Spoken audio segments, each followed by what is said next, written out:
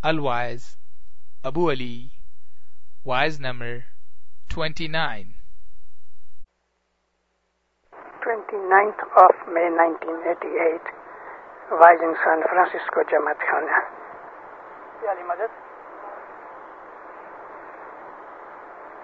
Eji alfa nirale khalaq raja alfa nirale khalaq raja Allah ghat bhi andar soyi jis ghat andar seva teri jis ghat andar seva teri Allah soi ghat nirmal hoyi ji dozakh ghat andar kuan agan da dozakh ghat andar kuan agan da vatiya shaitan kera vasaye مولانا حضرت امام کے صلوات و دیندار صلی اللہ محمد و آل محمد. ہمارے گینان جو ہے نا، اگر کوئی آدمی حدیث و قرآن کا علم جانتا ہے تو اسے پتا ہے کہ ہمارے گینان جو ہیں وہ حقیقت میں حدیث اور قرآن کی ہی باتیں کرتے ہیں. حضرت مولانا امام سلطان محمد شاہ صلوات اللہ علیہ نے فرمایا ہے کہ پیر صدر دین نے تم کو جو گینان بتائے ہیں وہ گینان جو ہیں دوسرے پیروں نے بھی وہ گینان قرآن شریف کی تفسیر ہے. تفسیر کہتے ہیں ترجمہ کرنے کے بعد وہ ترجمہ انسان کی زندگی کے اندر کس طرح سے اپلائی ہو سکے اس کو تفسیر کہتے ہیں. اور تعویل اس کو کہتے ہیں کہ کس وجہ سے خدا تعالیٰ نے یہ حکم فرمایا ہے. تو دینداروں، یہ جو گینانوں کے اندر ہمیں دنیا کی نصیحتیں بھی کی گئیں، ہمیں دین کی نصیحتیں بھی کی گئیں، ایسی بھی بہت سی چیزیں ہیں کہ جو ہمیں حدیث و قرآن میں نہیں ملتی، لیکن زمانے کے حساب سے ہمیں گینانوں کے اندر پیروں نے فرمایا. معاذ بن جبل رسول اللہ کے ایک بہت بڑے صحابی تھے، بڑے عالم بھی تھے. ایک دفعہ حضور نے معاذ بن جبل کو کسی دور دیش کے اندر عامل بنا کے بھیجا اور اس کا امتحان لینے کے لیے اس کو پوچھتے ہیں، اے معاذ، وہاں تم جاتے ہو کہ جہاں کچھ جھگڑا ہے تو تمہارے سامنے جب کوئی چیز آئے گی تو تم کس طرح سے فیصلہ کرو گے؟ کہتے یا نبی میں قرآن شریف کے حساب سے اس کا فیصلہ کروں گا. حضور نے فرمایا اگر قرآن میں تمہیں وہ چیز نہ ملی تو عرض کی کہ یا نبی میں آپ کے اسوہ حسنہ میں سے آپ کے جو حکم ہیں میں ان میں سے یعنی حدیث میں سے میں اس کا فیصلہ کروں گا. نبی ہنس کے کہتے ہیں کہ مانو کہ وہ کوئی ایسی چیز ہوگی کہ تمہیں قرآن میں سے بھی نہ ملی، میری حدیث میں سے بھی نہ ملی، تو کہتا یا نبی پھر میں اپنی عقل سے بات کروں گا. حضور فرمایا شاباش، کیونکہ انسانی عقل جو ہے وہ خدا کی بخشش ہے، انسان کی کوئی ارن کی ہوئی کمائی ہوئی چیز نہیں ہے. انسان جس طرح سونا چاندی کھود کھود کے زمین کو ڈھونڈتا ہے، عقل کہیں ملتی نہیں، عقل تو دی جاتی ہے. اس لیے عقل کو نبی باطنی کہا گیا. ایک تو ظاہراً نبی ہے کہ جو انبیاء آئے، لیکن جو انسانی عقل ہے اور اگر وہ عقل خدا رسول کے فرمان کے حساب سے عمل میں لائی جائے تو وہ عقل بھی باطنی نبی ہے، کیونکہ عقل خدا کے نور میں سے اتری. عقل کا جو درجہ ہے وہ نبوت کا درجہ ہے. اور ہم جب پڑھتے ہیں علم کو کہ جو عام مسلمانوں کے پاس نہیں ہے، تو ہمیں اس علم میں سے یہ ملتا ہے کہ خدا نے رسول اکرم جیسا کہ فرماتے ہیں سب سے پہلے اپنے نور میں سے میرے نور کو جدا کیا. یعنی خدا تو نور ہے نا، اس نے اپنے نور میں سے نبی کے محمد کے نور کو جدا کیا. اور عقل خود خدا تعالیٰ نے رسالت کے اندر رکھ دی. یعنی نبی جو ہے اس کو ظاہری علم کی کوئی ضرورت نہیں. رسول اللہ جو تھے انہوں نے کوئی بھی لکھنا پڑھنا سیکھا نہیں تھا. وہ تو خدا نے جان بوجھ کے ایک پلان بنایا تھا کہ محمد کو امی رکھا، کیونکہ وہ زمانہ ایسا تھا بڑے بڑے اچھے قابل شاعر عربستان کے اندر پیدا ہوئے تھے، اور ایسے جید شاعر تھے کہ وہ بالکل فی البدی ہر چیز بنا ڈالتے تھے. ان قسم کے شاعروں کے اندر کہ جن کی فصاحت و بلاغت کا کوئی حساب نہیں تھا، رسول اللہ کو امی بنایا، لکھنا پڑھنا نہیں جانتے تھے. مگر جب آپ نے قرآن پڑھنا شروع کیا یا آپ آواز کرتے تھے تو فصاحت و بلاغت کے دریا بہہ جاتے تھے. بڑے بڑے شاعر جو تھے دانتوں میں انگلیاں چبا لیتے تھے، اس لیے کہ یہ آدمی کہ جو پڑھا لکھا نہیں ہے اس کے منہ سے ایسی فصیح زبان نکلتی ہے. حضرت رسول اکرم کی ہم زندگی کا اگر ہم مطالعہ کرتے ہیں دینداروں تو ہمیں حیرانی ہوتی ہے کہ حقیقت میں کسی انسان کی یہ طاقت نہیں، اور خاص طور پہ ایسا انسان کہ جس نے کوئی پڑھا نہیں لکھا نہیں، اس کو کتاب پکڑنی بھی نہیں آتی تھی کہ کس طرح رائٹ سے ہوتی ہے کہ لیفٹ سے ہوتی ہے. حضرت مولا مرتضی نے نبی کریم کو اپنے دستخط کرنے سکھائے تھے. رسول خدا لکھا کرتے تھے محمد بن عبداللہ رسول اللہ، بس اتنا ہی علی نے ان کو سکھایا تھا ظاہری طور پہ. مگر علم لدنی جو نبی کے پاس تھا اس کی تو کوئی انتہا نہ تھی. اللہ اور رسول کے درمیان کوئی پردہ نہیں ہے. جسمانی حالت کو چھوڑ دو مگر نور جو ہے وہ ایک ہی چیز ہے. اس لیے علم جو ہے وہ رسالت میں سے نکلا، عقل رسالت میں سے نکلی، اور اس رسول نے یعنی جس کو ہم نور نبوت کہتے ہیں، اللہ کے حکم سے، اس کی قوت سے، اس کے اشارے سے، اس کی سکھائی ہوئی باتوں سے رسول اللہ نے انسانوں کو سکھانا شروع کیا. میں کل کی واعظ میں ایک دفعہ ذکر کر گیا کہ رسول اکرم نے 13 سال اپنی نبوت کے مکہ میں گزارے اور 10 سال اپنی نبوت کے آپ نے مدینہ میں گزارے. لیکن پہلے 13 برس کی آپ کی رسالت کے درمیان مکہ کے اندر بہت ہی تھوڑے مسلمان ہوئے، بہت ہی تھوڑے. اور وہ کون تھے؟ غریب تھے، غلام تھے. جیسے کہ حضرت بلال جو تھے نا وہ ایک یہودی کے غلام تھے. ایک دفعہ سلیمان فارسی کی سنگت میں آنے سے حضرت بلال جو تھے وہ مسلمان ہو گئے. سلیمان فارسی اولین مسلمانوں میں سے ہیں. سلیمان فارسی اس وقت بہت بزرگ تھے. ان کی ساری حیات جو ہے وہ 253 برس کی ہے. 253 ایئرس کی عمر تھی سلیمان کی. اور اتنا درجہ تھا ان کا کہ رسول اکرم نے اس کو اہل بیت میں لے لیا. حالانکہ وہ فارسی تھے، ایرانی تھے. تو جب ایران میں پیدا ہوئے تو ان کا مذہب فارسی تھا، آگ کی پوجا کرتے تھے. ان کو علم کا، حقیقت کا بڑا شوق تھا. وہ ڈھونڈنا چاہتے تھے کہ حق کدھر ہے. ان کو اپنے اس مذہب کے اندر یعنی آگ کی پوجا یا سورج کی پوجا کرنے کے اندر حقیقت نہ ملی تو وہ پھر چلے گئے.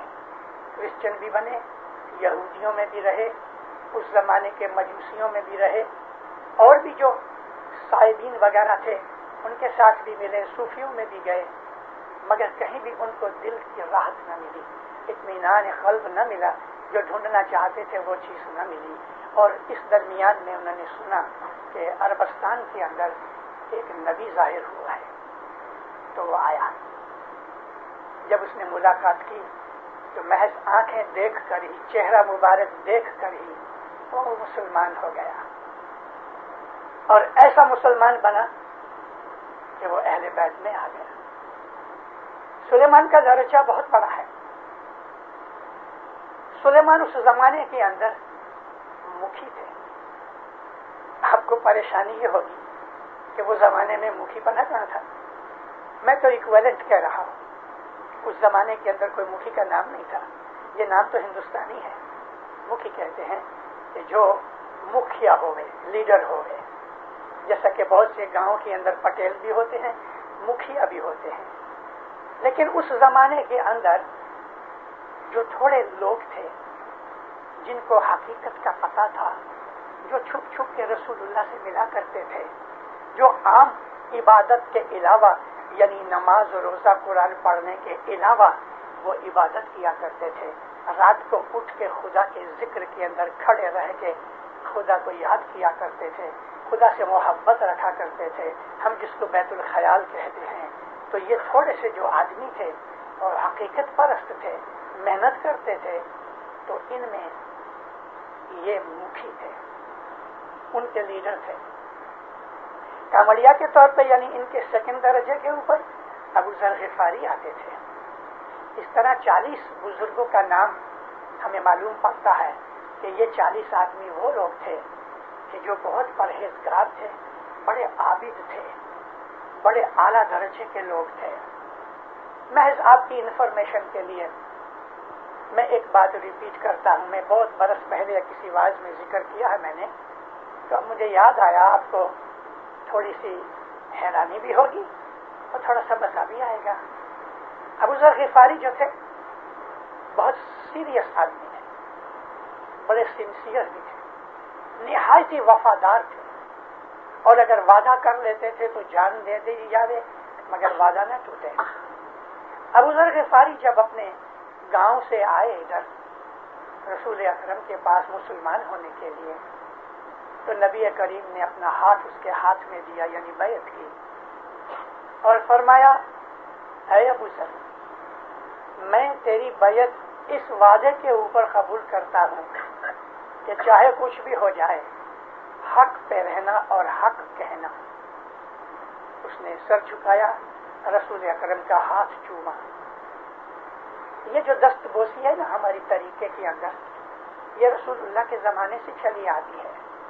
جیسا کہ ابھی میں نے آپ کو کہا کہ بیعت کرتے وقت اس نے نبی کریم کا ہاتھ چوما، اور اس زمانے کی یہ ایک رسم تھی کہ جب بھی حضور کے ساتھ بیعت کی جاتی تھی یا کوئی اور دنیاوی پرومس کیا جاتا تھا تو بعد میں ہاتھ چوما جاتا تھا.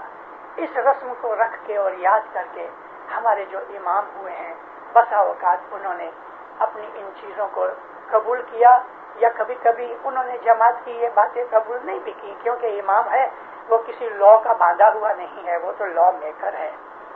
تو مولانا سلطان محمد شاہ، آغا شاہ علی شاہ، آغا حسن علی شاہ اور ان کے پہلے بہت سے دوسرے اماموں نے دست بوسی کرائی. مرید جاتے تھے تو مولا کا دست چومتے تھے. کہ دست بوسی کی رسم بہت رہی. مولانا سلطان محمد شاہ سنیچروار کے دن امامت کی گادی پہ آئے.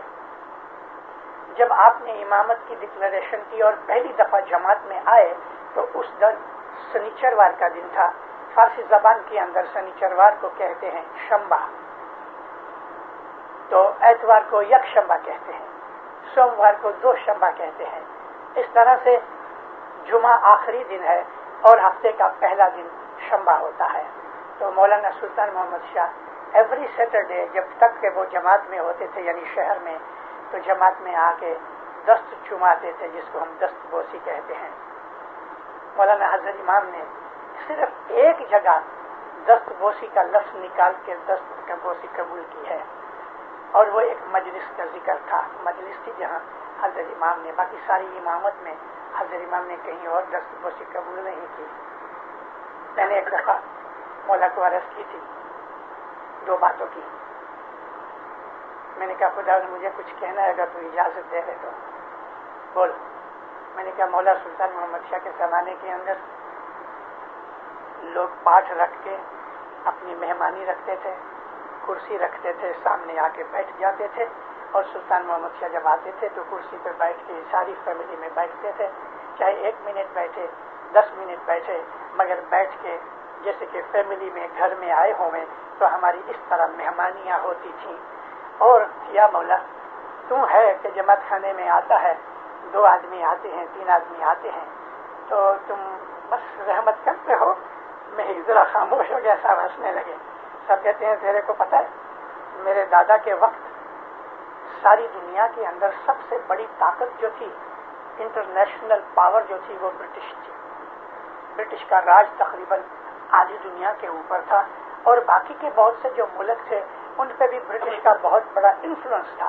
تو کہیں بھی جماعت کو کوئی تکلیف ہوتی تھی تو میرے جو گرینڈ فادر تھے وہ صرف ٹیلی فون اٹھا کے فورن آفس کے ساتھ بات کرتے تھے کہ فلانی جگہ میری جماعت کو یہ تکلیف ہے, اور یہ فورن آفس ادھر کے گورنر کو فون کرے یا تار کرے اور وہ ہماری مشکلیں حل ہو جاتی تھی. اس لیے میرے دادا کے پاس وقت بہت تھا. میرے کو ابھی کیا ہے پتہ ہے تیرے کو کہ بہت سے ملک فری ہو گئے, ہر ملک آزاد ہو گیا, برٹش کا انفلوئنس نکل گیا, اور بھی کوئی ایسی سلطنت نہیں رہی کہ جس کا انفلوئنس ہر جگہ پہنچ سکے. اس کے لیے مجھے چھوٹے سے کام کے لیے بھی مجھے پرسنلی اٹینڈ کرنا پڑتا ہے, میرا بہت وقت جاتا ہے, اور اس کے لیے میں اتنا وقت نہیں دے سکتا. میرے دادا آتے تھے 2 مہینے بمبئی میں رہ کے تھوڑی تھوڑی مہمانیاں روز قبول کرتے تھے. یہ بات سچ ہے کہ 40 مہمانیوں کی لمٹ رکھی تھی سلطان محمد شاہ نے, روز 40 مہمانیاں لے رہے تھے. تو مولا کہتے ہیں میرے پاس وقت کدھر ہے, میں قبول کر لیتا ہوں. میں بولا یہ تو ٹھیک ہے, تیری رحمت ہے, تو قبول کر لیتا ہے, لیکن خداوند ایسا کبھی نہیں ہوئے گا کہ تو اس طرح دادے کی طرح آ کے بیٹھے ایک فیملی کی مہمانی لے. سب بہت ہنسے لیکن مجھے جواب نہیں دیا.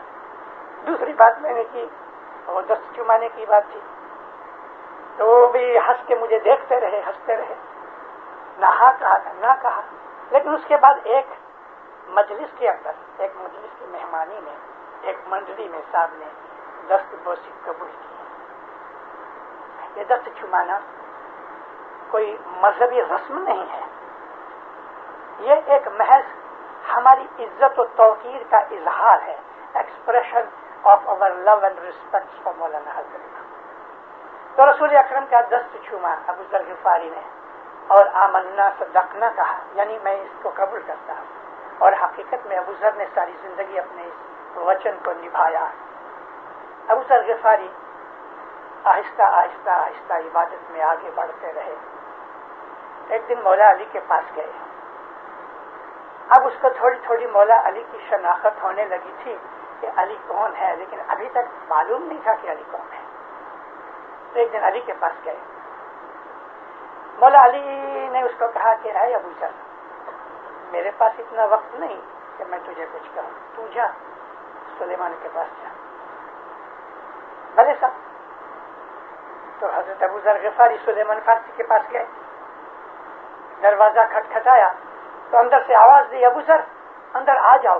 تو یہ بڑا حیران ہوا کہ ابو ذر اندر آ جاؤ, یعنی کیا وہ میرا انتظار کرتے تھے؟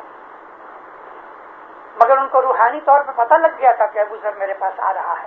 دروازہ کھلا ہے. ابو ذر اندر آ گئے, سلام کر کے بیٹھے. سلیمان ہنس کے کہتے ہیں علی نے تجھے میرے پاس بھیجا ہے نا. ابو ذر کو بڑی حیرانی ہوئی کہ یہ سب باتوں کا اس کو کس طرح علم ہوا, لیکن یہ ایک قسم کی ٹھیس تھی اس کے دل کے اوپر کہ روحانی علم جو ہے وہ اور چیز ہے, وہ چیزیں کہ جو لوگ نہیں جانتے روحانی علم میں سے ملتا ہے. بٹھایا, عبادت و علم کی باتیں شروع ہوئی. بیٹھے بیٹھے بیٹھے بیٹھے بیٹھے ابو ذر کو تو عادت نہیں تھی. 2-3 دن گزر گئے. 2-3 دن تک نہ کسی نے کھایا نہ کوئی سویا. جب اس کو احساس ہوا, باہر نکل کے دیکھا, لوگوں سے پوچھا, تب اس کو پتہ لگا کہ آج تو 3را دن ہے. بڑا حیران ہوا اور کہنے لگا کہ سلیمان اب تو بڑی بھوک لگی ہے. کہتے اچھا. حضرت سلیمان اٹھے, بازو کے روم میں جا کے تھوڑے سے بینز لے کے آئے. سوکھے ہوئے بینز تھے. ایک چھوٹا سا پتیلا لیا جس کو ہم سفریا کہتے ہیں, کوکنگ پاٹ. اس میں پانی ڈالا. ابو ذر سے کہا کہ باہر سے جا کے 3 پتھر لے کے آؤ. وہ 3 پتھر لے آئے. ان 3 پتھروں کو اس طرح رکھا کہ سامنے سے کھلا رہا, اس کے اوپر وہ پتیلا رکھا. تو ابو ذر پوچھتے ہیں کہ ابھی لکڑیاں کہاں سے لائیں؟ تو سلیمان کہتے ہیں اس کا بھی انتظام ہو جائے گا. یوں کہہ کے اپنا پاؤں وہ پتیلے کے نیچے رکھا. سلیمان فارسی نے اپنا پاؤں پتیلے کے نیچے رکھا تو 5 انگلیوں میں سے 5 فلیمز نکلنے شروع ہوئے. گیس کے چولہے میں سے کس طرح فلیمز نکلتے ہیں.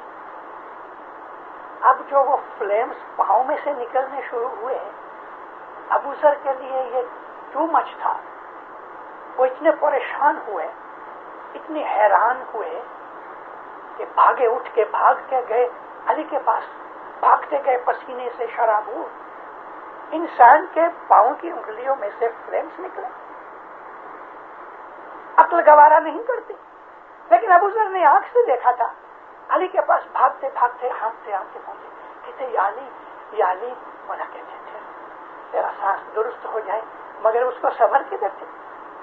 یا علی، سلیمان فارسی کے پاؤں میں سے آگ نکلتی. مولا نے ہنس کے فرمایا تو نے تو ابھی کچھ نہیں دیکھا، سلیمان کے پاس بہت کچھ ہے. ٹھنڈا ہو گیا. سلیمان انسان تھے، 6 مہینے میں 1 دفعہ کھانا کھاتے تھے اور وہ کبھی سوتے نہیں تھے. کبھی نہیں سوتے تھے. کبھی کبھی ایسا بیٹھے بیٹھے آنکھیں بند کر لیتے تھے لیکن سوتے نہیں تھے. 6 مہینے میں 1 دفعہ کھانا کھاتے تھے. 253 برس کی عمر گزر. مذہب ایک ایسی چیز ہے کہ اگر انسان اس کے اوپر چلے تو خدا کی قربت اور خدا کی طاقت اس کے اندر پیدا ہوتی ہے. وہ خدا نہیں بنتا جب تک کہ روح اس کی بدن کے اندر ہے، لیکن بدن میں سے روح آزاد ہو جانے کے بعد وہ روح خدا کے نور میں مل جاتی ہے. ہمارا جو طریقہ ہے تو وہ یہ طریقہ ہے. ہمارے گنانوں کے اندر سلیمان کے لیے یہ الفاظ ہیں کہ سلیمان اور ابو ذر غفاری مکھی کا مریا تھے.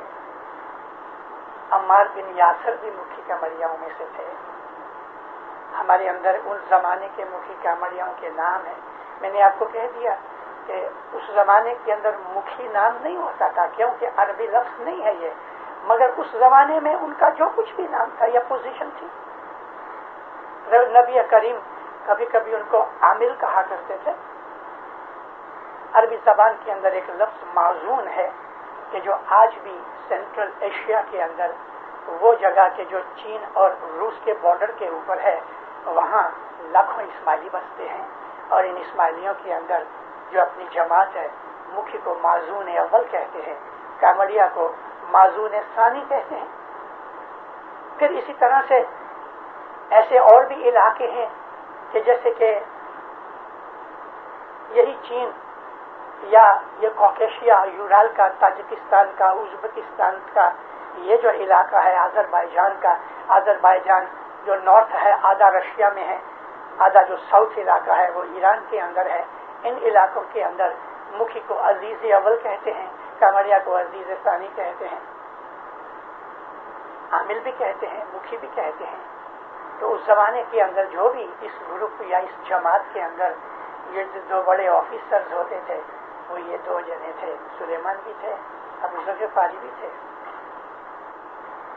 ہمارا جو دین ہے اسلام، اس پر ہم اسماعیلی طریقے سے چلتے ہیں، اور ہم نے اپنی راضی خوشی امامت کو قبول کر کے علی علیہ السلام کے زمانے سے لے کے آج تک ہمارے باپ دادا امامت کو مانتے چلے ہیں. امامت ہماری زندگی کا مرکز ہے، یعنی وہ ہمارا ایم ہے. امامت ہمارا سینٹر ہے. امامت ہمارے لیے ہب کی طرح ہے کہ جس کے ارد گرد سارا پہیہ گھومتا ہے. امامت ہمارے مذہب کا سب سے بڑا فاؤنڈیشن ہے. اگر ہم نے امامت کو نہیں سمجھا تو ہم نے اسماعیلی مذہب کو نہیں جانا. اب جو امامت ہے وہی اللہ کا نور ہے. ہم نے کبھی بھی شرک نہیں کیا الحمدللہ. میں بسا اوقات کہا کرتا ہوں، میں صرف اپنی جماعت میں ہی نہیں، میں سنیوں کی مسجدوں میں جا کے بھی میں نے واعظیں کی ہیں. حالانکہ ان کو پتا ہوتا ہے کہ میں ایک اسماعیلی ہوں. امامت ایسی چیز ہے کہ اس کو سمجھنا ایزی نہیں. وہ خیال اور وہ یقین یا وہ انفارمیشن یا علم کہ جو عام ہمارے سنی بھائیوں کے اندر ہے، تو اس میں امامت کیا ہے؟ ایک بہت بڑا عالم ہے، جبہ پہنتا ہے، بڑی پگڑی پہنتا ہے، داڑھی رکھی ہے، مونچھیں مونڈا ڈالتے ہیں، داڑھی بڑی ہے، مونچھیں نہیں ہیں یا چھوٹی چھوٹی ہیں. ذرا بزرگ ہو گئے اور دیکھا کہ بال سفید ہونے لگتے ہیں تو وہ مہندی لگا لیتے ہیں، سر پہ بھی داڑھی پہ. اب یہ شکل بنانے کی ضرورت کیا پڑی کہ رسول اکرم ایسا ہی کرتے تھے، مہندی لگایا کرتے تھے داڑھی کو، اپنے بالوں کو. اور وہ آدمی اس نے قرآن یا حدیث کا علم سیکھا ہوا ہے اور وہ فتویٰ دینے کے لائق ہے، بس اس کو انہوں نے عالم کہہ دیا، اور تھوڑا اور آگے گیا تو علامہ بنا دیا، تھوڑا اور اوپر گیا تو مجتہد کہہ دیا، اور سب سے بڑا درجہ دے دیا تو اس کو امام کہہ دیا. اس لیے وہ بخاری کو بھی امام کہتے ہیں، حاکم کو بھی امام کہتے ہیں، غزالی کو بھی امام کہتے ہیں، شافعی کو بھی امام کہتے ہیں. ان کے اندر جو امامت ہے نا، تو وہ کسی بھی عالم شخص کو دی جاتی ہے، جھوڑے کی طرح بانٹ دیتے ہیں. ہمارا جو طریقہ ہے اس کے اندر ہم بڑے سے بڑے عالم کو بھی امام نہیں کہہ سکتے. امام ایک ہی ہوتا ہے، اور امام وہ ہے کہ جو علی نبی کی جانشینی میں سے، علی کی اور نبی کی آل اور اطرت میں سے اترتا ہے. ہم اسی کو امام مانتے ہیں. جیسے کہ دوسرے بھی ہمارے شیعہ بھائی ہیں، وہ امامت کو جس طرح مانتے ہیں ہم اس طرح مانتے ہیں، تھوڑا اور بھی زیادہ مانتے ہیں. لیکن میں انسانوں کے اندر، اپنی جماعت کے اندر انفرادی طور پہ یعنی انڈیویجولی اگر کسی نے کچھ بھی کہہ دیا، وہ میرا مقصد نہیں، میں اس کے ساتھ نہیں. میں تو یہ کہتا ہوں کہ ایز اے جماعت ہم نے کبھی شرک نہیں کیا، ہم نے کبھی دو خدا نہیں مانے، ہم نے کبھی بھی خدا کے ساتھ کسی اور کو کھڑا نہیں کیا. خدا وحدہ لا شریک لہ ہے، اور شرک ہے وہ میرے مذہب کے اندر بھی کفر ہے. شرک بہت بڑا کفر ہے، کیونکہ اگر شرک کیا جائے تو دو خدا ہوتے ہیں، تین ہوتے ہیں، چار ہوتے ہیں، 10 ہوتے ہیں، ایک سے زیادہ ہو گیا. ہم نے کبھی ایسا نہیں کہا، لیکن ہم یہ ضرور مانتے ہیں کہ خدا تعالیٰ جو ہے وہ نور ہے، اور اپنی ہدایت کے لیے ضرور ایسا ذریعہ ڈھونڈتا ہے کہ لوگوں اور خدا کے نور کے درمیان ایک سلسلہ پیدا کیا جائے.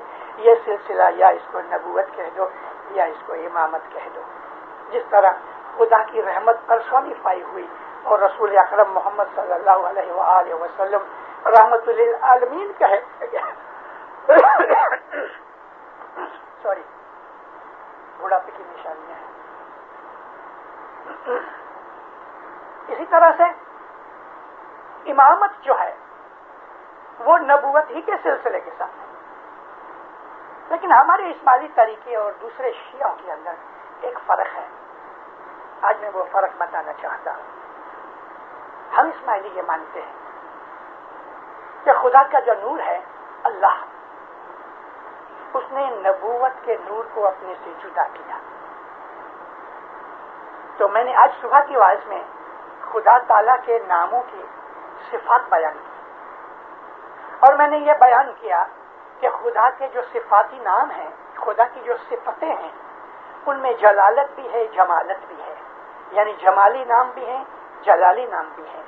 جلالی نام ہیں وہ گرم ہیں، قوت والے، طاقت والے ہیں، اور جو جمالی نام ہیں وہ رحیم ہیں، نرم ہیں، کائن ہیں، مہربان ہیں. اب جو جلالت ہے، خدا کے نور کی جو جلالت ہے وہ امامت ہے، اور خدا کے نور کی جو جمالت ہے وہ نبوت ہے. انہی دو چیزوں کے اوپر ہم نے ہمیشہ شاہ اور پیر کو مانا. شاہ جو ہے وہ امام ہے، اور وہ خدا کا نور کا جو اثر جلالت کا ہے وہ امامت کا ہے. خدا کے نور کا جو اثر اور صفت نرم اور مہربان ہے، ماں کی طرح، وہ آتے ہیں، تالیقے آتے ہیں. تو دیندارو آپ کو تو معلوم ہے، اس میں لکھا ہوتا ہے کہ میں تم کو روحانی باپ اور ماں کے طور پہ میں دعا آشیش دیتا ہوں. ہمارا امام دونوں پوزیشنوں کا آج حامل ہے، کیونکہ صاحبی اور پیری دونوں جوتے، دونوں نور، دونوں قوتیں، دونوں عہدے، دونوں طاقتیں، اتھارٹیز اس کے پاس ہیں. تو اس کے لیے وہ ہمارے لیے ہماری روحانی ماں بھی ہے، ہمارا روحانی باپ بھی ہے. یہ خدا تعالیٰ کی قرآن کے اندر بتائی ہوئی جلالت اور جمالت کے دو پرتو ہیں.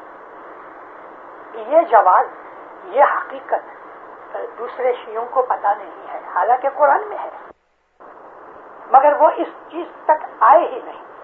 ہم کو یہ بتایا گیا ہے شیعوں کی طرف سے. اس حساب سے رسول اللہ جو آخری نبی ہیں، ان سے پہلے جتنے نبی ہوئے تو ان تمام نبیوں کے ساتھ امامت کا نور بھی تھا. ایسا نہیں سمجھنا کہ پہلے یہ چیز نہیں تھی تو خدا نے محمد اور علی کے وقت ہی یہ چیز ظاہر کی. وہ تو ہر زمانے سے، خدا کا دین تو ہر زمانے سے چلا آتا ہے. اور رسول اکرم فرماتے ہیں کہ ہر نبی کے اندر میرا ہی نور تھا.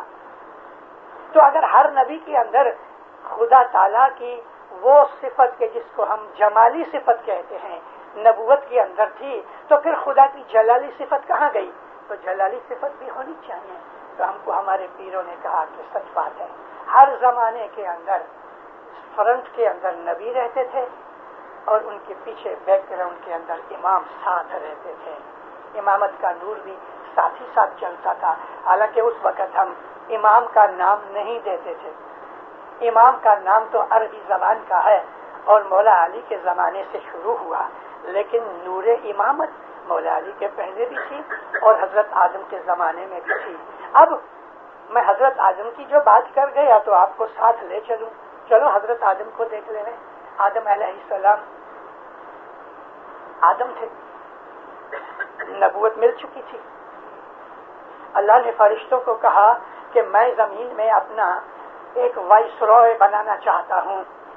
تو فرشتوں نے عرض کی کہ یا خدایا، کیا ہمارے میں کچھ خامی ہے؟ ہم نے تیرا کوئی حکم نہیں مانا؟ کیا ہم اس لائق نہیں کہ ہم تیری خدمت کریں؟ ہمارے میں کوئی تو نے خامی دیکھی؟ کیا زمین کے اندر تو بنانا چاہتا ہے تو کیا وہ زمین میں پھر خون بہائے گا اور فساد کرے گا؟ یہ اشارہ کس طرف ہے؟ حابیل و قابیل کے جھگڑے کی طرف. یعنی یہ چیز ظاہر کرتی ہے کہ جب اللہ نے فرشتوں کے ساتھ یہ بات کی کہ میں اپنا وائسرا بنانا چاہتا ہوں، خلیفہ بنانا چاہتا ہوں، تو اس کو پہلے حابیل و قابیل کا جھگڑا ہو گیا تھا، خون خرابہ ہو گیا تھا کہ جس کی طرف یہ فرشتوں نے اشارہ کیا کہ کیا وہ زمین میں فساد مچائے گا؟ تو اللہ نے فرمایا جو میں جانتا ہوں تم نہیں جانتے. اب خدا نے حضرت آدم کو یعنی نبی آدم کو وہ تمام علم سکھایا کہ جو خدا سکھانا چاہتا تھا، اور پھر فرشتوں کو اکٹھا کیا، پوچھا، کچھ سوال کیے کہ اس کا جواب دو. تو فرشتے عاجز تھے، وہ جواب نہ دے سکے. لیکن جب آدم کو پوچھا گیا تو آدم کو تو خدا نے پہلے سے سب سکھایا تھا، یعنی اس کو اتھارٹی دے دی تھی. تو حضرت آدم نے تو فر سب کے جواب دے دیے. تو اللہ کہتا ہے فرشتوں کو دیکھا تو نادم ہو گئے. فرمایا اچھا اب تم سب اس کو سجدہ کرو. سب نے سجدہ کیا. یہ سجدہ امامت کو تھا، امامت کے نور کو سجدہ تھا. نبوت تو پہلے تھی ہی. یہ چیز جو ہم اسماعیلی مانتے جانتے ہیں غیروں کے حلق سے نہیں اتر سکے گی، مشکل ہے یہ، لیکن ہمارے طریقے کے اندر ہے اور اسلام کے کسی بھی طریقے کے اندر یہ علم نہیں ہے. ہم نے تو چھوٹی عمر سے ان باتوں کو سننا شروع کیا، لیکن کبھی ہم نے سیریسلی غور سے اس چیز کے اوپر خیال نہیں کیا کہ حقیقت کیا ہے.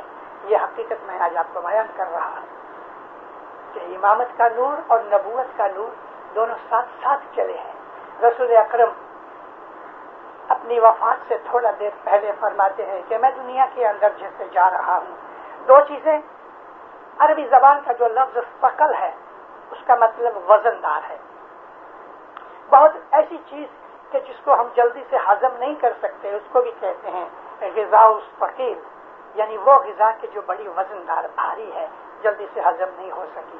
مگر یہاں ثقل کا نام رکھ کے رسول اکرم نے جو کہا تو اس میں کتنی بڑی خوبی رکھی کہ میں دو بھاری چیزیں، ثقلین کی حدیث کا ذکر کرتا ہوں، میں دو وزندار چیزیں، بھاری چیزیں، ثقیل چیزیں چھوڑے جاتا ہوں.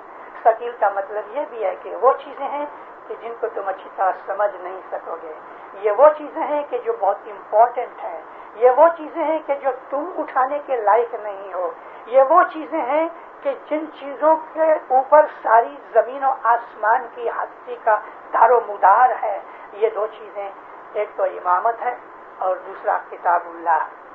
حدیث میں امامت کا نام نہیں ہے، لیکن حضرت رسول اکرم کی حدیثوں میں یا تو اطرتی کا نام آتا ہے یا اہل بیتی، میری اہل بیت یا میری اطرت۔ اور حضور نے اس چیز کا خلاصہ بھی کیا ہے کہ اہل بیت سے میرا مطلب یہی ہے، علی ہے، فاطمہ ہے، حسن حسین ہے۔ یہ بھی سنیوں کی حدیثوں میں سے ہمیں ملتا ہے۔ ایک دن نبی کریم بیٹھے تھے، ذرا تھوڑی تھوڑی بوندا باندی، بہت تھوڑی تھوڑی بوندا باندی ہوتی تھی، ٹھنڈی ٹھنڈی ہوا چل رہی تھی، تو رسول اکرم کالی کملی اوڑھے بیٹھے تھے۔ اس زمانے کے اندر چھوٹے چھوٹے مٹی کے مکان تھے، دروازے بھی ایسے ہی تھے، دروازہ کھلا تھا، ٹھنڈی ہوا آ رہی تھی، تو تھوڑی بچے جیسے ہنستے ہیں دوڑتے دوڑتے اس طرح سے آوازیں آنی شروع ہوئی، تو یکا یک دیکھا تو حسن حسین ایک دوسرے کا ہاتھ پکڑے ہوئے بھاگتے بھاگتے ہنستے ہنستے کلکلیاں کرتے کرتے چلے آ رہے ہیں۔ رسول اکرم نے اپنے ان پیارے نواسوں کو دیکھا تو وہ جو کمبلی اوڑھی ہوئی تھی اس طرح کر کے کھول دی۔ جیسے ہی کھول دی تو دونوں بیٹے آ کے آپ کے زانوؤں کے اوپر گود میں بیٹھ گئے اور آپ نے کمبلی میں ان کو لپیٹ لیا، دونوں کو کس کیا۔ ان کے پیار کی جو باتیں ہیں وہ تو حدیثوں میں بے شمار ہیں۔ تھوڑی دیر ہوئی تو ماتا فاطمہ ان کے پیچھے چلی آتی ہیں، رسول اکرم نے اس کو نزدیک بٹھا کے اور سامنے بٹھایا اور اپنی کملی میں اس کو بھی لے دیا۔ یہ جو کمرہ تھا یہ بی بی عائشہ کا کمرہ تھا، اور اس دن بی بی عائشہ کی باری تھی کہ جب رسول اکرم یہاں آئے۔ تھوڑی دیر ہوئی تو حضرت مولا مرتضی مشکل کشا چلے آئے، تو آپ نے کملی پھر کھولی، بی بی فاطمہ ذرا ہٹ گئی تو حضرت رسول اکرم بھی آ گئے، ان کو بھی کملی میں لے لیا، آواز لگائی، اے عائشہ عائشہ عائشہ۔ عائشہ جب ہی آئی، دیکھیے میرے اہل بیت ہیں۔ تو حضرت عائشہ کہتی ہیں میں اس میں آؤں؟ فرمایا نہیں۔ اب اس قسم کی 2-3 حدیثیں ہیں۔ اب یہ عائشہ کے گھر کی حدیث ہے، بالکل اسی طرح سے حضرت سلمہ تھی نا، ان کے گھر کی بھی ایسی ہی ایک حدیث ہے، اور سلمہ بیان کرتی ہیں کہ یا نبی میں اس کمبلی کے اندر بلینکٹ میں آ جاؤں، تو آپ نے منع کیا۔ یہ میری اہل بیت ہے۔ ایک دن حضرت حسین علیہ السلام چھوٹے تھے اور آپ نے اس کو بغل میں ڈالا ہوا، اس دن بھی ذرا ٹھنڈی کا دن تھا۔ آپ کو معلوم ہے بڑا لمبا چوکا پہنتے ہیں عرب لوگ، اور بڑی بڑی لمبی چوڑی چوڑی آستینیں ہوتی ہیں، تو اس طرح بغل میں رکھا تھا، ایسا پتہ لگتا تھا کہ جیسے کوئی پارسل ایسا آدمی نے بغل میں مارا ہے۔ تو سامنے سے حضرت ابو بکر چلے آئے تھے، انہوں نے سلام کیا، تو یہ ایک بلج جو باہر تھا اس کو دیکھ کے آپ نے پوچھا یا نبی کوئی بڑی چیز وزندار چیز رکھی ہوئی ہے؟ آپ مسکرا رہے تھے، ایسا کوٹ کھول کے دکھایا تو حضرت حسین سوئے ہوئے تھے۔ تو فرمایا اے ابو بکر انا الحسین، میں حسین میں سے ہوں، حسین منی، حسین میرے سے ہے۔ حسن کے لیے بھی یہی بات ہے، انا من الحسن و حسن منی۔ علی کے لیے بھی کہا گیا ہے کہ انا من العلی، علی منی۔ تو اس طرح سے رسول اللہ نے یہ ظاہر بھی کر دیا کہ اطرتی یا اہل بیتی جو حدیث ثقلین کے اندر ہے، اس کا مطلب کیا ہے؟ اس کا مطلب یہی ہے کہ امامت اور خدا کی کتاب یہ دونوں ساتھ چلے گی۔ فرمایا حوض کوثر تک یہ میرے سے ایک دوسرے سے جدا نہ ہوگی، اور حوض کوثر میں آ کے مجھ سے ملیں گی، یعنی قرآن، کتاب اللہ اور امامت۔ نبوت ابھی ختم ہو گئی، اب اس کتاب کے اوپر تنزیل کا جو سلسلہ تھا وہ ختم ہو گیا، اب جو تعدیل کا سلسلہ ہے وہ امامت کا حق ہے کہ قرآن شریف کا کون سا حکم زمانے کے حساب سے اپلائی کیا جائے، یہ حق صرف امام کا ہے اور کسی کا نہیں۔ تو کتاب اللہ، حضرت عمر نے کہہ دیا کہ حسبنا کتاب اللہ، ہم کو اللہ کی کتاب بس ہے، یعنی انہوں نے امامت کو چھوڑ دیا۔ اور رسول اللہ نے یہ بھی کہا ہے کہ ان دونوں چیزوں میں سے اگر تم نے ایک چیز رکھی اور ایک چھوڑ دی تو تم گمراہ ہو جاؤ گے قیامت تک۔ اور مسلمان واقعی گمراہ ہو گئے کہ جہاں تک کہ امامت کا تعلق ہے۔ رسول اکرم نے یہ بھی فرمایا تھا کہ یہ دونوں چیزیں اس طرح سے بٹی ہوئی ہیں کہ جیسے رسی کے اندر دو بڑی رسیاں ہوتی ہیں اور وہ انٹرٹوائنڈ ہوتی ہیں، اور یہ وہ رسی ہے کہ جو حبل اللہ متین کے طور پہ اللہ تعالیٰ نے قرآن شریف میں فرمائی ہیں۔ ہم اسماعیلی بڑے خوش نصیب ہیں کہ ہمارے پاس امامت کا سلسلہ موجود ہے اور ہم نے امامت کا دامن پکڑا ہوا ہے، مگر دینداروں، ہماری حالت ایسی ہے کہ ہم نے امامت کی بیعت کی، رسول اکرم کا یہ فرمان مان کے ہم نے امامت کو قبول کیا، اللہ کا فرمان مان کے اطیع اللہ اور اطیع الرسول اور اولی الامر کا ہم نے حضر امام کی بیعت کی، اور ہم نے اللہ رسول کا حکم مانا، حضر امام کی بیعت کی۔ سچ بات ہے، لیکن کیا سچ مچ ہم نے حضر امام کے ساتھ کیے ہوئے پرومس کو پورا کیا؟ بیعت کا مطلب یہ پرومس ہوتا ہے کہ یا مولا تو میرا امام ہے، میں تیرا مرید ہوں، میں تیرا حکم مانوں گا، تو جو کہے گا میں وہ کروں گا اور تجھ کو راضی رکھنے کے لیے سب کچھ کروں گا۔ حضرت امام فرماتے ہیں کہ کوئی چیز اس سے زیادہ مجھ کو خوش نہیں کرتی جتنا تم جب جماعت خانے میں آتے ہو، اور یہ دیکھ کر کہ تم جماعت خانے میں آتے ہو میں اتنا خوش ہوتا ہوں کہ اس سے زیادہ اور کوئی خوشی نہیں ہے۔ مولا فرماتے ہیں اس سے زیادہ کوئی چیز مجھے دکھ نہیں دیتی جب میں یہ دیکھتا ہوں کہ تم جماعت خانے میں نہیں آتے۔ دیندارو، اب میں آپ کے اوپر چھوڑتا ہوں، آپ کا دل کیا کہتا ہے؟ حضرت امام کو امام مان کے آپ یہ چاہتے ہیں حضرت امام کو دکھ دو؟ اور اگر حضرت امام کو کہ جس کی بیعت کر کے آپ اس کو دکھ دے رہے ہو تو پھر آپ کا ایمان کیسا ہے؟ آپ کا ایمان کہاں گیا؟ آپ تو امام کو دکھ دے رہے ہو، بجائے اس کے کہ اس کا فرمان مانو آپ اس کو دکھ دے رہے ہو، اور وہ بھی ڈالر کی خاطر، چند ڈالر کی خاطر۔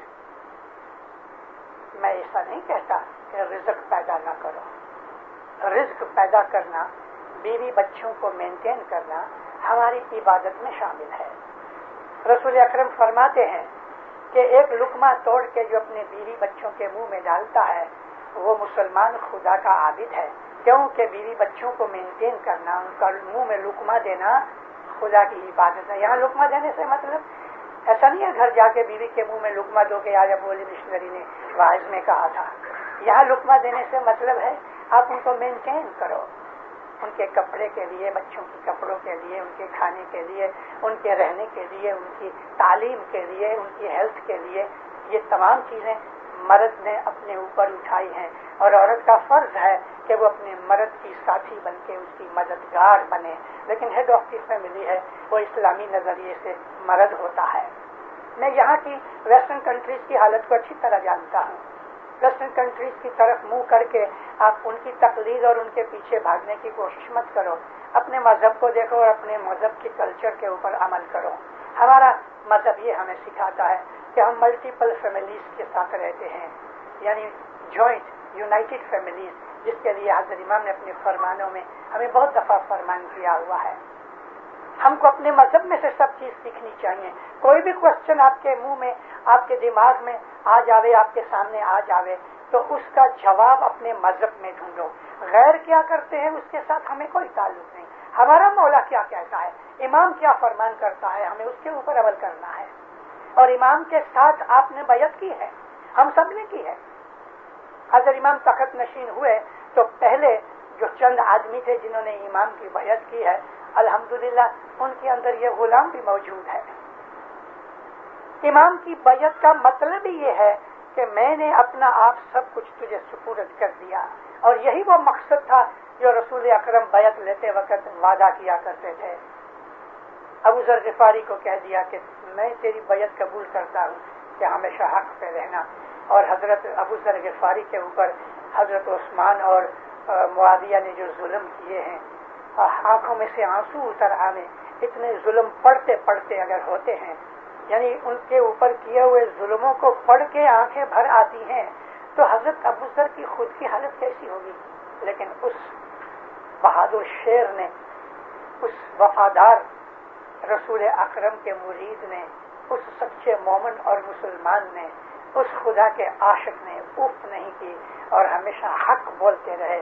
معاویہ نے ان کو اتنا مارا اتنا مارا اتنا مارا کہ آپ کئی گھنٹوں تک بے ہوش رہے، اور آخر وہ عثمان کی بھی مار کھائی، اور اس کو ایسے اونٹ کے اوپر، اونٹ کے کجاوے کے بغیر، یعنی اس کی سیٹ کے بغیر، سیڈل کے بغیر، اس کو وہاں سے سلمیہ سے بھیجا مدینے تک کہ آپ کی یہ رانے ہیں، یعنی آپ کے جو تھائز ہیں، وہ اندر سے اس طرح چھل گئے کہ گوشت گر گر کے زمین کے اوپر ان ہڈیوں کو ننگا کر دیا، اندر کی ہڈیاں دکھتی تھیں، مگر انہوں نے اپنی اس وعدے پرومس کو نہیں چھوڑا کہ جو رسول اکرم کے ساتھ کیا ہوا تھا، اور آخر ایک مٹی کے جھونپڑے کے اندر حضرت عثمان نے اس کو مدینے کے باہر دور رکھ دیا، بھوکے پیاسے کھانے کے بغیر وہ یوں ہی تڑپتے تڑپتے مر گئے۔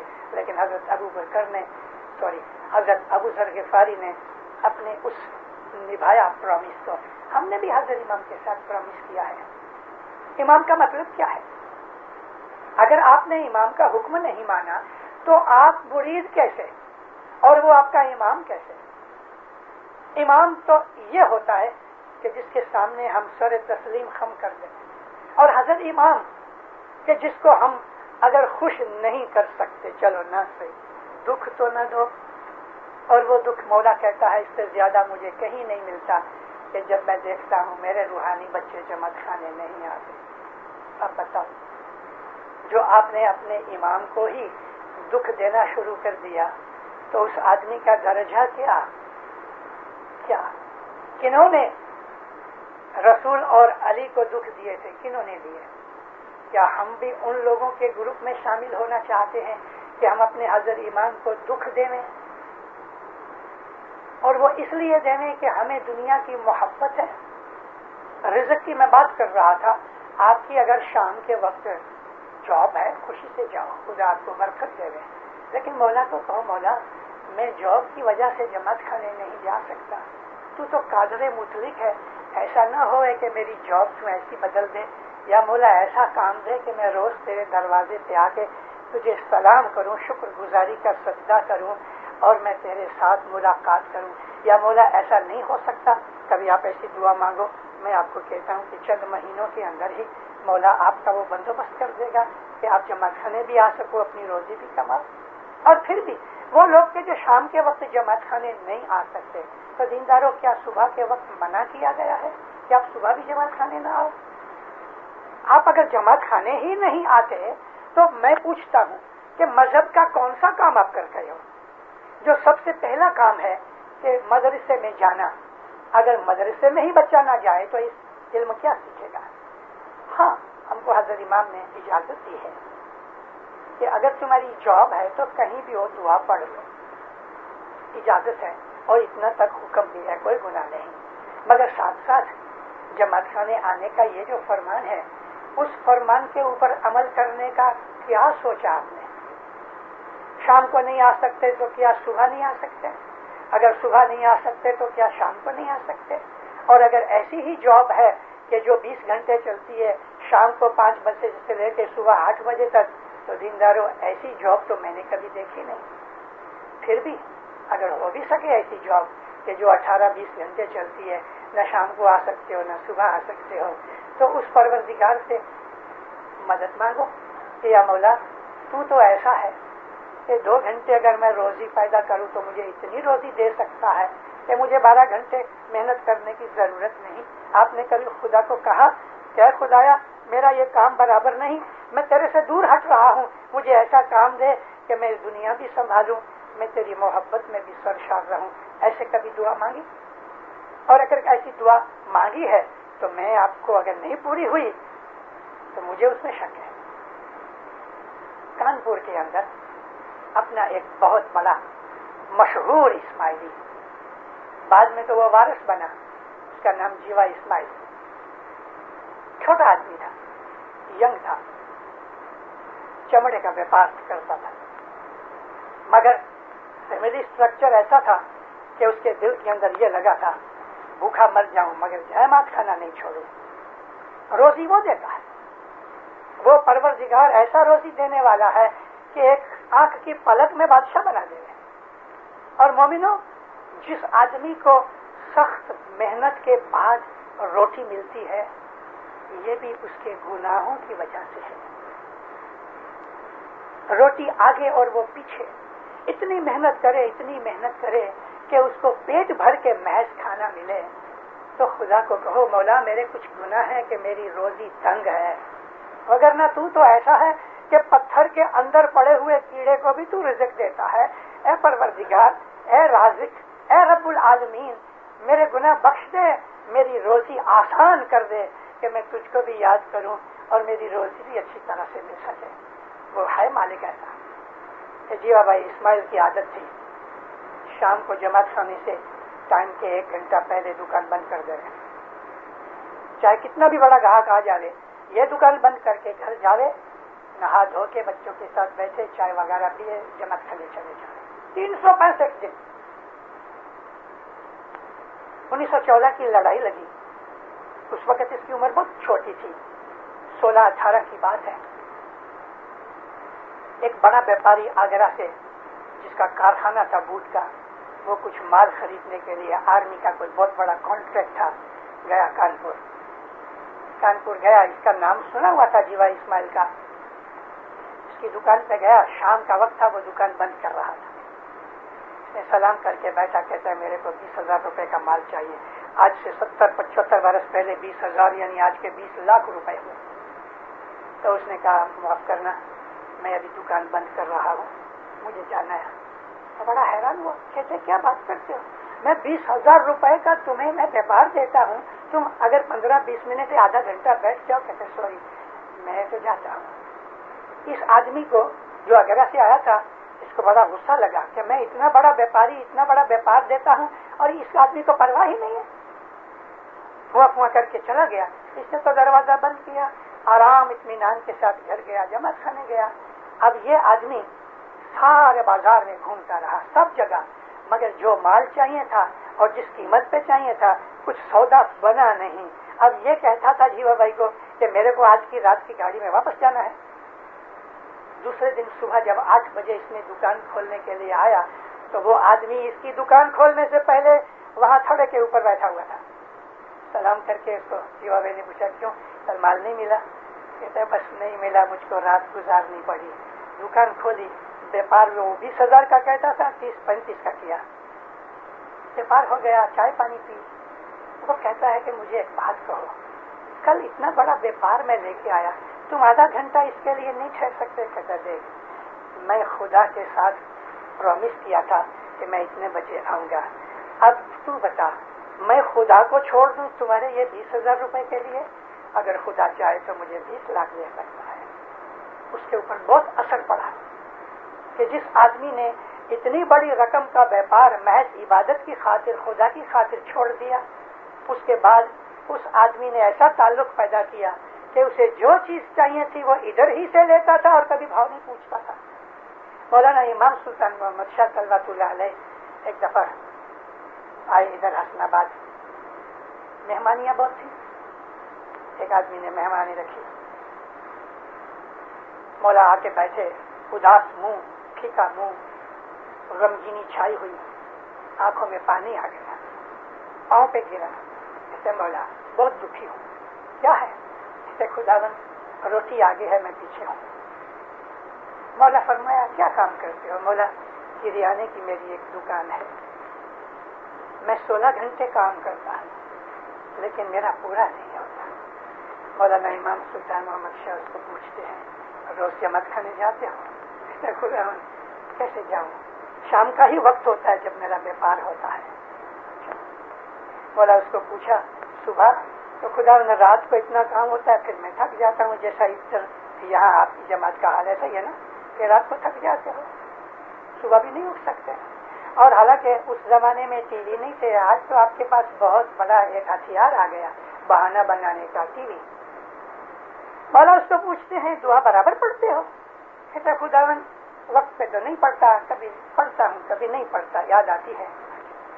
تو تم 10 وند تو کبھی خداوند پورا ہی نہیں ہوتا، 10 وند کیسے تم؟ امام سلطان محمد شاہ صلوات اللہ علیہ نے اپنے دست مبارک کو اپنے گلے کے اوپر رکھا، یہ اپنے کالر کے اور ٹائی کو اس طرح سے پکڑا کہ جیسے گلا دباتا ہے وہ بھی آدمی، اس طرح کر کے سب اس کو کہتے ہیں کہ دیکھ روز جماعت خانے جاؤ، برابر دعا پڑھو، برابر 10 وند دو، پھر بھی تم آسودہ نہیں ہو نا تو ہم کو ادھر سے پکڑو، یعنی مجھ کو گردن سے پکڑو۔ ہے کوئی ایسا آپ کے اندر کہ جس کو پورا نہ ہوتا ہوئے اور برابر دسون دے اور برابر دعا پڑے اور روز جماعت کھانے آوے، پھر بھی اگر آسودہ نہ ہوئے تو مولا کو پکڑو، مگر اس کے پہلے ابو علی کو پکڑ لینا کہ بھئی تو یہ فرمان سنا کے گیا تھا۔ دیندارو، جو مذہب ہے نا، مذہب تھوڑی قربانی مانگتا ہے، مذہب کچھ قیمت چاہتا ہے، اور وہ قیمت یہ ہے کہ ہم مذہب کے اوپر دنیا قربان کر دے رہے ہیں۔ ہم اپنی دنیا بگاڑنا نہیں چاہتے۔ ہمارا مذہب یہ کہتا ہے کہ دنیا بھی سنبھالو، دین بھی سنبھالو۔ ہمارا مذہب یہ کہتا ہے کہ دنیا میں بھی بادشاہ بنو، دین میں بھی بادشاہ بنو، امیر بنو، مالدار بنو، اور انشاءاللہ بہت مالدار بنو گے۔ حضرت امام نے دعائیں دی ہوئی ہیں کہ نارتھ امریکہ میں جو میری جماعت ہے انشاءاللہ ایک دن بہت مالدار بنے گی، بہت مالدار۔ پھر صاحب کہتے ہیں مگر مجھے ڈر ہے وہ میرے کو بھول جائیں گے۔ گئے 20 برس سے کم، آہستہ آہستہ ہماری جماعت کینیڈا اور اسٹیٹس کے اندر آگے رہنا شروع کر رہی ہے اور بڑھ رہی ہے۔ انشاءاللہ 20-25 برس کے اندر یہاں 1 لاکھ اسماعیلی ہوئیں گے، جو آج لگ بھگ 60,000 کے قریب ہیں۔ دیندارو، میں آپ کو یہ بھی خاطری سے کہتا ہوں کہ دن بدن اسماعیلی جماعت کی جو اکنامک کنڈیشن ہے وہ اچھی ہوتی رہے گی، فائنینشیل کنڈیشن بڑھتی رہے گی، ضرور بڑھے گی۔ 50 برس کے بعد تو شاید میں دنیا میں نہیں بھی ہوں گا، بلا شک نہیں ہوں گا۔ 50 برس کے بعد بہت سے آپ میں سے بھی نہ ہوں گے، لیکن 50 برس کے بعد جو یہ بچے، وہ جوان کے جو ہوں گے، ان کو پتا ہوگا کہ ہم لوگ کس ٹاپ کے اوپر پہنچے ہیں۔ وہ ویژن، وہ خیال کہ جو آج سے 20-25 کے 50 برس کے بعد ہماری جماعت کا ادھر حال ہوگا، آپ نے کبھی فرصت نہیں پائی کہ اس کی کلپنا کرو، تخیل کرو، امیجن کرو۔ مولانا حضرت امام نے تو ہم کو 20 جنریشن کے لیے فرمان کیا ہے کہ 20 جنریشن تمہارے بچوں کی 20 جنریشن گزر جائیں گی، تب تک تم خیال کر سکتے ہو تو خیال کرو کہ ہماری جماعت کہاں پہنچے گی۔ ہماری جماعت بہت اوپر آئے گی، بہت، مگر ساتھ ساتھ ہماری جماعت کے اندر بے ایمانی بڑھتی جائے گی۔ میں نے کل بھی کہا تھا، آج واپس کہتا ہوں، اور 5 سال سے میں اب جماعتوں کے اندر کہتا آیا ہوں کہ دن بدن ہماری جو وسطی ہے نا، جس کو مردم شماری پاپولیشن کہتے ہیں، وہ بڑھے گی نہیں، گھٹے گی۔ ساری دنیا کی بات کرتا ہوں۔ کیوں گھٹ جائے گی؟ اس لیے کہ جماعت کے آدمی دنیا میں زیادہ پھنس جائیں گے، موج شوق میں پھنس جائیں گے، مالداری میں پھنس جائیں گے، یا اور کسی طریقے سے دنیا کی طرف ہٹ جائیں گے۔ جو آدمی جماعت خانے نہیں آتا ریگولرلی، آہستہ آہستہ اس کے دل میں شک پیدا ہوگی، وہ ایمان گھٹتا جائے گا، دسویں بند ہو جائے گی، عبادت بند ہو جائے گی، دعا پڑھنا بند ہو جائے گا، اور کچھ ہی برسوں کے بعد وہ آدمی نام کا اسماعیلی ضرور رہے گا لیکن بعد میں ہٹ جائے گا۔ اور جب کوئی غیر آدمی اس کے ساتھ مذہب کی بات کرے گا، اس کے پاس کوئی جواب دینے کی طاقت نہیں ہوگی، تو اس کے دل کا تھوڑا بھی ایمان ہوگا وہ بھی نکل جائے گا۔ اور یہ سٹارٹنگ ہوتی ہے جماعت کے لیڈروں کے ساتھ دشمنی۔ فلاں لیڈر نے میرا اپمان کیا، اس لیے جماعت خانہ بند ہو گیا۔ ایک بہت بڑے بامبے اور کراچی کی اسماعیلی ایماندار، چست اور مشہور فیملی کا آدمی، آج وہ ظاہر پبلک میں پیپر میں یہ دے دیتا ہے کہ میں نے اسماعیلی مذہب ریناؤنس کیا۔ کینیڈا میں یہ بات بنی، اور آپ جانتے ہیں کہ وہ کون شخص ہے۔ میں اس ناپاک کا نام بھی لینا نہیں چاہتا جماعت خانے کے اندر، مگر کیوں ہوا یہ؟ کیوں ہوا؟ 2 وجہ تھی۔ ایک وجہ یہ تھی کہ جماعت خانے کی اس کی حاضری نہیں تھی۔ دوسری وجہ یہ تھی کہ جس جگہ وہ تھا وہاں کے لیڈر کے ساتھ اس کا ان بناؤ ہوا۔ یہ ان بناؤ ہوتے ہوتے جب نیکسٹ اپوائنٹمنٹ آئی، اس کو نکال دیا گیا، تو اس کے دل میں کروز اور غصہ پیدا ہو گیا۔